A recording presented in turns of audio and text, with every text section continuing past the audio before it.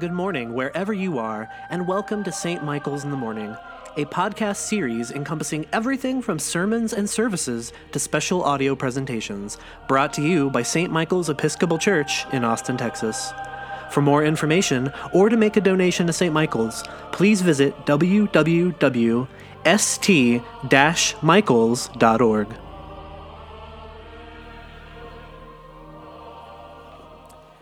From today's reading from the Acts of the Apostles, Peter says, the message spread throughout Judea, how God anointed Jesus of Nazareth with the Holy Spirit and with power, how he went about doing good and healing all who were oppressed.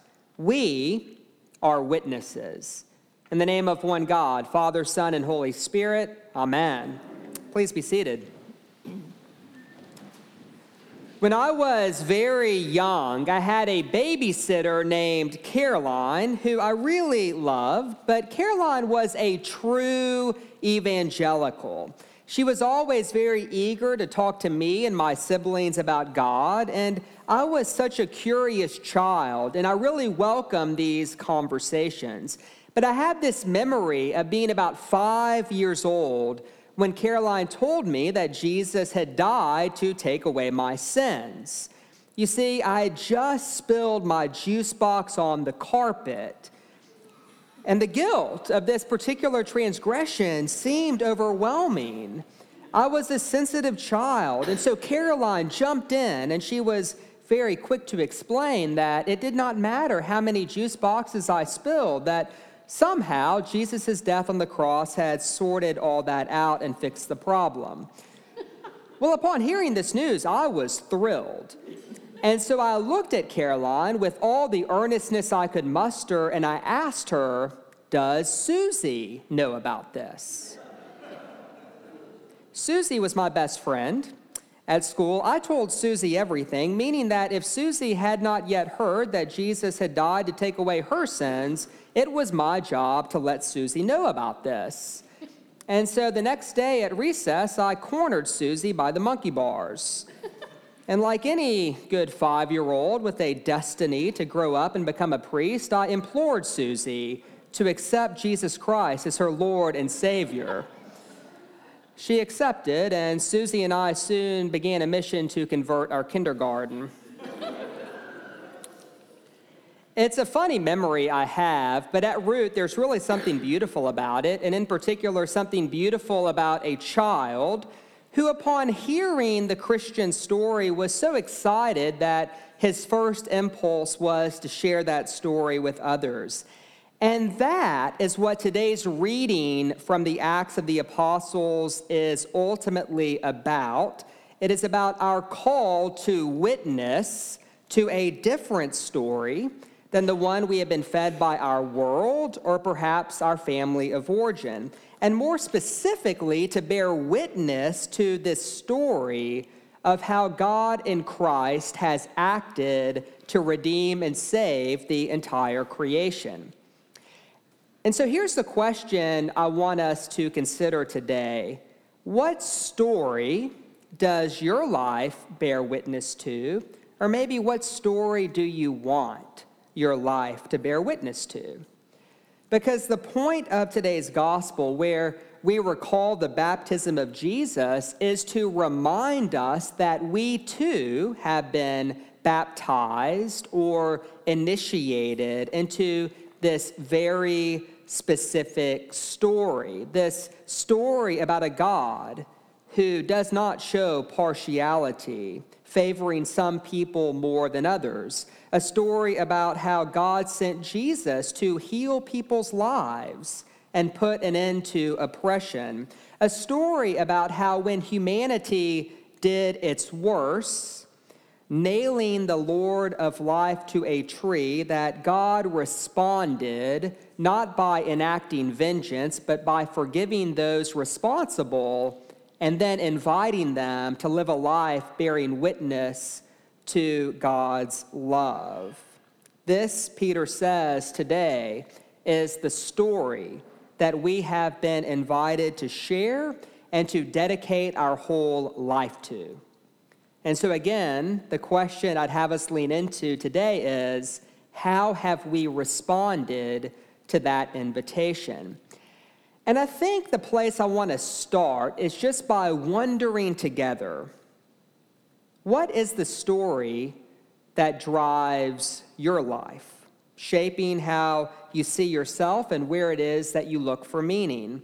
Is it a cultural story? Something like, my value is tied to what I have or what I achieve or how I look or what other people think about me. Or maybe it is a story we picked up as a child in our family of origin, a story that shapes our self-understanding. Perhaps I'm always the victim, or it's my job to always fix things. Maybe it's a religious story, something you picked up at a different church or on television, a story like, God helps those who help themselves, or God rewards the good and punishes the bad. Or maybe it's a story of deep wounding that lives in those deep, unspoken places within, a story that says that we, of all people, are uniquely flawed and therefore unworthy of love and belonging. And I'll tell you why I believe it's crucial that we become conscious of the story that is driving our life. So often, whenever people are depressed or anxious or not really fully satisfied with their life, behind that experience is what psychologists often call mythic dissonance. And basically, mythic dissonance happens when the story we have agreed to live is at odds with the story our deepest self knows to be true. And when the story we are living does not align with the story that our soul knows to be true, that can be incredibly painful, especially if the story we are living does not connect us to the transcendent God in whose image we are made. But what I hear Peter saying today, the meaning behind his bold proclamation, we are witnesses, is that he has found a story worth giving his whole life to, and perhaps even a story that he is willing to die for. In fact, the Greek word translated witness is the word martus, which is where we get the word martyr. And this, of course, is not an accident, right? The very first Christians, Peter included, they found this story of Jesus to be so true and so beautiful and so compelling that they were willing to bear witness to that story by laying down their very life. And so I wonder, is there a story that you find to be so true and so beautiful and so compelling that you would be willing to sacrifice for it? And that's a really vulnerable question, because deep down, I think we know that should we respond to God's invitation to live our lives bearing witness to this gospel story, that we can't do that and still be a spectator, right? Spectators can keep their distance. Spectators can use their creeds and their rituals to stay in control of their life. Spectators can sit on the sidelines and judge and criticize other people. But none of these things make any sense for the witness, whose sole concern is to figure out how to give his or her whole life in service of this story we call the gospel. And I really do mean our entire life, our whole heart.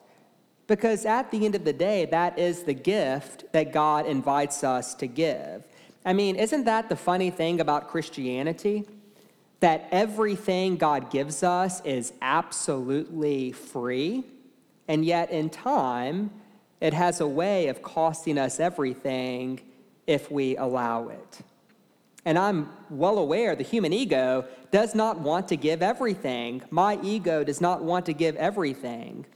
But here's the thing, my soul does. My deepest self does want to give everything, because deep down, I think we all know that life is about service, and that meaning is found as we learn to hand more and more of our life over to God, not as a spectator, but as a witness. And so as you think about what all of this means to you, let me offer this thought. I think that if we're going to respond to God's call to be a witness to God's work in this world, we have to begin with a foundational understanding of who God is and how it is that God regards us. And of course, the miracle of our faith is that the words spoken over Jesus in today's gospel are the exact same words that God speaks over us. This is my son. This is my daughter. You are the beloved, and with you I am well pleased. Nothing I've said will make any sense if we don't know that God is already well pleased. In other words, we don't sign up as witnesses to the Christian gospel in order to please God, rather knowing that God is pleased and that God will always be pleased. Our heart feels safe enough to say yes, and our life then becomes an adventure of trying to figure out how it is that we are called in our life to share the good news with the world. There's a great Peanuts comic strip that has Lucy boasting to little Linus about what a great evangelist she is. And so she says to him, "Do you know that kid who sits behind me in school? I've convinced him that my religion is better than his religion." "And how'd you do that?" Linus asks. "Easy," Lucy says. "I hit him with my lunchbox." I do assure you there is a different way, a better way, and that our call as the people of God is not to hit people.